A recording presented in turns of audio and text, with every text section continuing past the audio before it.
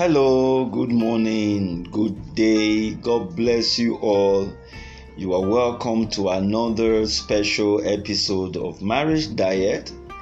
This is your regular host, Festus Flourish Osemuahu, and today is the 20th day in the month of September 2021. You are welcome. God bless you. Thank you for joining us again today. The weekend is over, and of course, we had a very hot topic. Talking about sexuality over the weekend. I will encourage you to just get on board those video podcasts, those episodes of Saturday and Sunday, and just connect with it. You will have so much to learn. All right, this is Monday, so we're going to continue. We're going to continue from where we stopped on Friday. Those of you that have been following us devotedly, we have been on the topic now, married to Nabal. That's the topic we have been treating for quite some time now, and we're beginning to look at solutions. We're beginning to try to compare what happened to Nabal and Abigail and see how we can also connect with it as it relates to our present day marriages. And so please, I can't go through all of those other previous episodes again. That will be going back again, but you just get back to those episodes in case you haven't listened to these other episodes, so that you can be up to date with what we're going to be talking about today. But just a recap, just a way of connecting so that we don't miss the lines. You remember Friday, I did say that because of Nabal's attitude, because of the way he had exposed the wife, he had actually made the wife vulnerable to external relationship, howbeit the one that could lure her into sexual immorality, and that's what Nabal had done.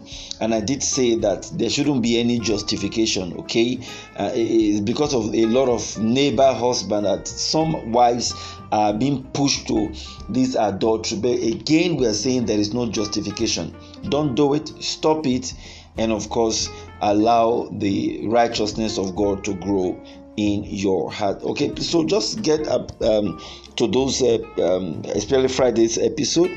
You would understand and you'll be up to date. Okay, today we're going to be looking at a very important solution, habit, actually in the life of Abigail and Nabal. Let's try to see if there are lessons to learn and how we can integrate it to our present day marital experience. So as usual, we're looking at 1 Samuel chapter number 25, and so we're just taking it verse by verse, those verses where you have key points. All right, so today we're going to be looking at from verse 36. Okay, let me start from verse 36. Remember, we took verse 35 on Friday, where David had accepted Abigail, her personality and all that. But let's look at verse 36. And Abigail came to Nabal, and behold, he had a feast in his house, like the feast of a king. He just lavished his money. The same person that didn't want to help David. No, so the issue wasn't that he had lack. There was no money. He just didn't want to. He mocked the man of God and God's servant. But the next day he threw a very, very expensive feast in his house, and that was a direct mockery against God's servant. All right, let's continue now. It said, okay, let me take it again. It said, and Abigail came to Nabal, and behold, he had a feast in his house, like the feast of a king. And Nabal's heart was merry within him, for he was very drunk. Wherefore she told him nothing less or more until the morning light. Look at verse 37. But it came to pass in the morning, when the wine was gone out of Nabal, his wife, and his wife had told him these things, that his heart died within him, and he became as a stone. Okay, let's just leave it there. That's just what I want to pick out from this. I remember the episode. So Abigail got back home, met that the husband had organized a very, very expensive feast. That was mockery, like I said, but that was what he did. Abigail, in her wisdom, realizing that there was really no point sharing what had happened to between herself and David with the husband, because apparently in that his drunken state, there's no way he will pick any information. So she just allowed everything to go on, went through the night until the next morning. Now let me quickly note this. If David had not been stopped, if Abigail had not deployed her wisdom, do you know David would have actually met them in that feast? So he would have killed them in that feast, in that merriment. And this is what a lot of neighbors usually do. When they increase in wealth, they also increase in festivity, and they increase in women merchandise. Permit me to use that word, because that's actually what a lot of neighbors do. With more money means more women, and they just live that kind of lavish life, lousy, loud life. You know what I mean? Just wasting money, partying, feasting. Today you hear something like, "Oh, I just went out with my friend," or "I just hung around with my friend." Do you want to stop me? You want to cage me in my home? You don't want me to relate with my friend? I just want to have a good time with my friend. Because there's money. At a time when there was no money, who cares? I mean, he would not have talked about the fact that he went around with his friend because they had no money. Now there's money. He's talking about he went around with his friend, festivity, partying. This is what a lot of neighbors usually do. They undermine God. They relegate the things of God. They stop going to church. I mean, they abuse men of God like you're drinking just water as free as it is. They don't care. They just go about living their life to the fullest. They will tell you, "Oh, it's time to enjoy my life. I don't care. I need to enjoy my life." That's what they do. But let's see what happened. So in that festivity, he got drunk, and the wife left him till the next morning. So when the light came, the dawn had come the next day, she told her husband Nabal, "This was what happened. Those guys you sent back yesterday, those David boys you sent back yesterday, do you know they went to report to their master David, and David was on his way coming here. I got a tip off. I went to him with so and so number of goods and things and all that to appease him. Do you know that was what stopped you from being killed yesterday? Because David was already on his way coming. I met David at so place." I can imagine that was how she reported the whole thing to Nabal. And Nabal, who had mocked David earlier, who had said, nowadays people break up, and no longer honor their masters, as if he didn't know what David did for the land of Israel, as if he didn't know what David did by killing Goliath, whom, if not because David killed that Goliath would have enslaved the entire nation of Israel, including Nabal. That means Nabal would not have been able to do his business. Nabal would not have been wealthy. I mean, a man that is in slavery, how do you talk about wealth? So Nabal would have joined the children of Israel to go into slavery, into the Babylon, into what we call the Philistines. But David had saved them. He didn't mind. He didn't care. He didn't even look at it from that direction. So when he heard that David was coming, he knew the might of David. He knew what David could do. A man who could kill a Goliath. That man, it won't take him any second or any minute to destroy every one of us. So he began to imagine what would have happened during that festivity if David had come. And the Bible said he died. Let me use the word again. He said that his heart died within him. So he got frozen literally on the inside of him. And the Bible said, and he became as a stone. That means he was lifeless. That means he could imagine the death he would have died in the previous day. Friends, let's put these cards on the table. Let's try to relate this. You are out there, you have a neighbor husband, or you are out there, you are a neighbor man to your wife. Hey, there is a time for festivity. There's a time for you to throw party and enjoy yourself. There is what we call the day of reckoning. Oh, wow. That's what we call, I repeat again, the day of reckoning. It will come. You can't eat your cake and have it. You can't do all of this nonsense and think that day of reckoning will not come. It will come. Now, for a man who grew up in his marriage with his wife, they started very well. They had nothing, but they managed the little they had together. No nobody outside even knew they had nothing because of their cooperation and their unity. And of course, this woman, women usually go for prayer meetings. They go to spiritual centers just to seek help for their finances and the growth of the family and for the children. I can imagine this woman at that time was moving from one place to the other, fasting for the husband, praying for the family, praying for the financial breakthrough in the family. Maybe for a husband who was not even doing a very good job, she was praying for him. Now everything had changed because the man got a better job. The man is well paid now with more money. What the man should have done was to increase the honor for the wife. Rather, he dishonored the wife, threw the wife away, and he increased the number of women around, with concubines, with unofficial wives around, because with money he can talk and the wife has no voice anymore. Now he has gone about living the life of festivity, enjoying himself, not knowing where he had been coming from or where he had come from. He has gone about enjoying his life now. I mean, anything money can buy, he can buy it, he can afford it. So who talks around him? Nobody. You talk, he will use money to keep you quiet. Now the wife cannot even talk. Hey, don't forget, there is a day of reckoning.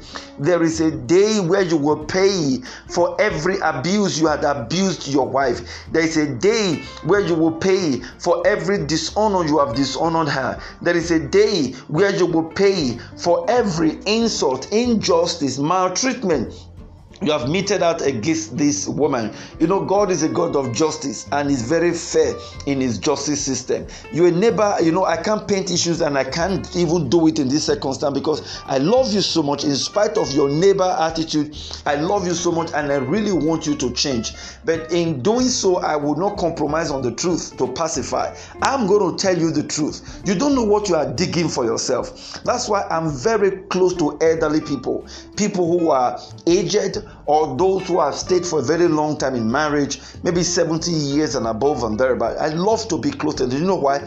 I want to learn the lessons of their lives, not from where they are coming from, but about where they are now at 70 plus. How are they living their lives? What are their experiences? Now, if I see what is going on with them, most probably I'll be able to now begin to find out what they did previously, because one day I will also get into that range. I will also be at 70 with my wife, and so I don't want to learn a fresh lesson. I would rather learn from other people's experiences. Unfortunately, our neighbors don't do so. Our neighbors don't think that there is a need to learn from other people. Look at men who were neighbors, who did not build their marriage and their home very well.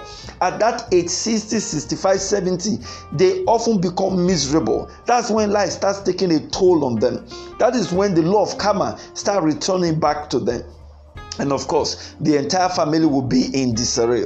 That is if they even live long enough up to that time. Okay, that's what I'm going to be talking about tomorrow. But hey, apparently the tragedy, the disaster, the shortcomings that were eventually coming at that time will not be because of the devil, but because of them.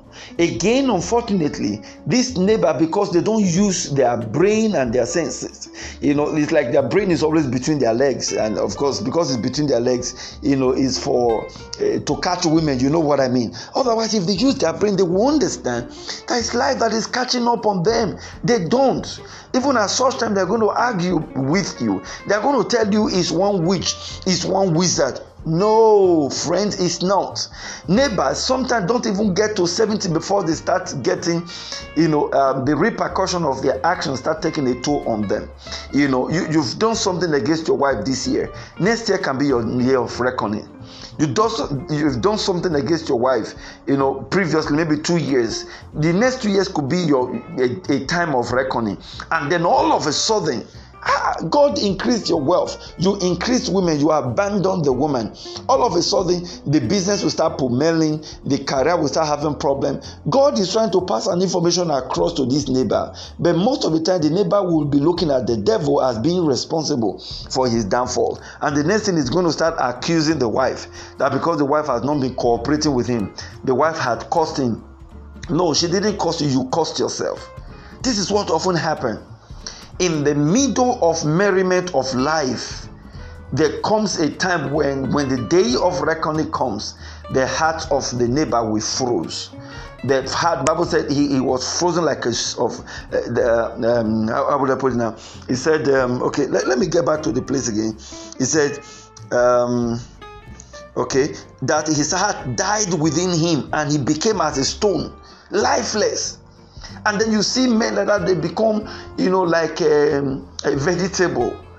They become sickly. And then it will still be this same woman whom they didn't take care of that will still be there carrying him from one place or to the other. I pray for that Abigail hearing the sound of my voice. The husband you did not enjoy with your youthful age will not become a liability to you in the evening of your life and even in the nearest future of your life, in the name of Jesus Christ. Please, that's a prayer point for someone. You married the husband so that you could enjoy him. When he had money, you didn't enjoy him. He became a thorn on your flesh. He became your prayer point every day. And then when the life turns around and become miserable and the life starts hitting him, you will still be the one that will be carrying him up and down. You'll still be the one that will be there, going through the wickedness or whatever, he had done previously. I pray that will not be your portion. In the name of Jesus Christ, you will not use your entire life to suffer for a man, all in the name of marriage. This is a strong prayer point for some persons. I hope you will hear me. I mean, look at your life. This way I expect our neighbor to feel for their wives. Look at the lives of these women. They got married somehow at the age of 28, 30, 25. Now some of them are 45. 20, 25 years of their lives, they've lived it in pain, in suffering because of neighbor. And neighbor has been having his festivity. Neighbor has been having fun. Neighbor has been having the upper hand. So if 25 years of a marriage is already gone in suffering, why will it be that when the judgment starts hitting this man, it will still be the same woman that will be there to start taking care of this man? That kind of justice is not fair. That is not the kind of justice system God will be bringing to you. It's not fair at all. And that's why I'm appealing to neighbors, because you cannot run away from it. Can't you see? Can't you learn? You can't eat your cake and have it. God has entrusted the marriage into your hands. No matter how wrong, how bad you think your wife is, the onus is still on you to get things going and to rectify things. Have you ever thought about it? Okay, your wife is evil. Your wife is wicked. Your wife is a witch. I mean, whatever name you call her now, it wasn't like that at the beginning. Have you ever thought about the fact that maybe your actions are the reasons why she has changed? If she was like that at the beginning, I'm sure you would never have married her. If you're a man hearing the sound of my voice, please, I plead with you, sit down for once. Maybe you have 1 hour in a day where you just think about your marriage. Ask yourself, what went wrong? Was this the woman I married? Now, you think the woman is bad. You ask yourself, were there areas that I also triggered what I'm seeing from my wife?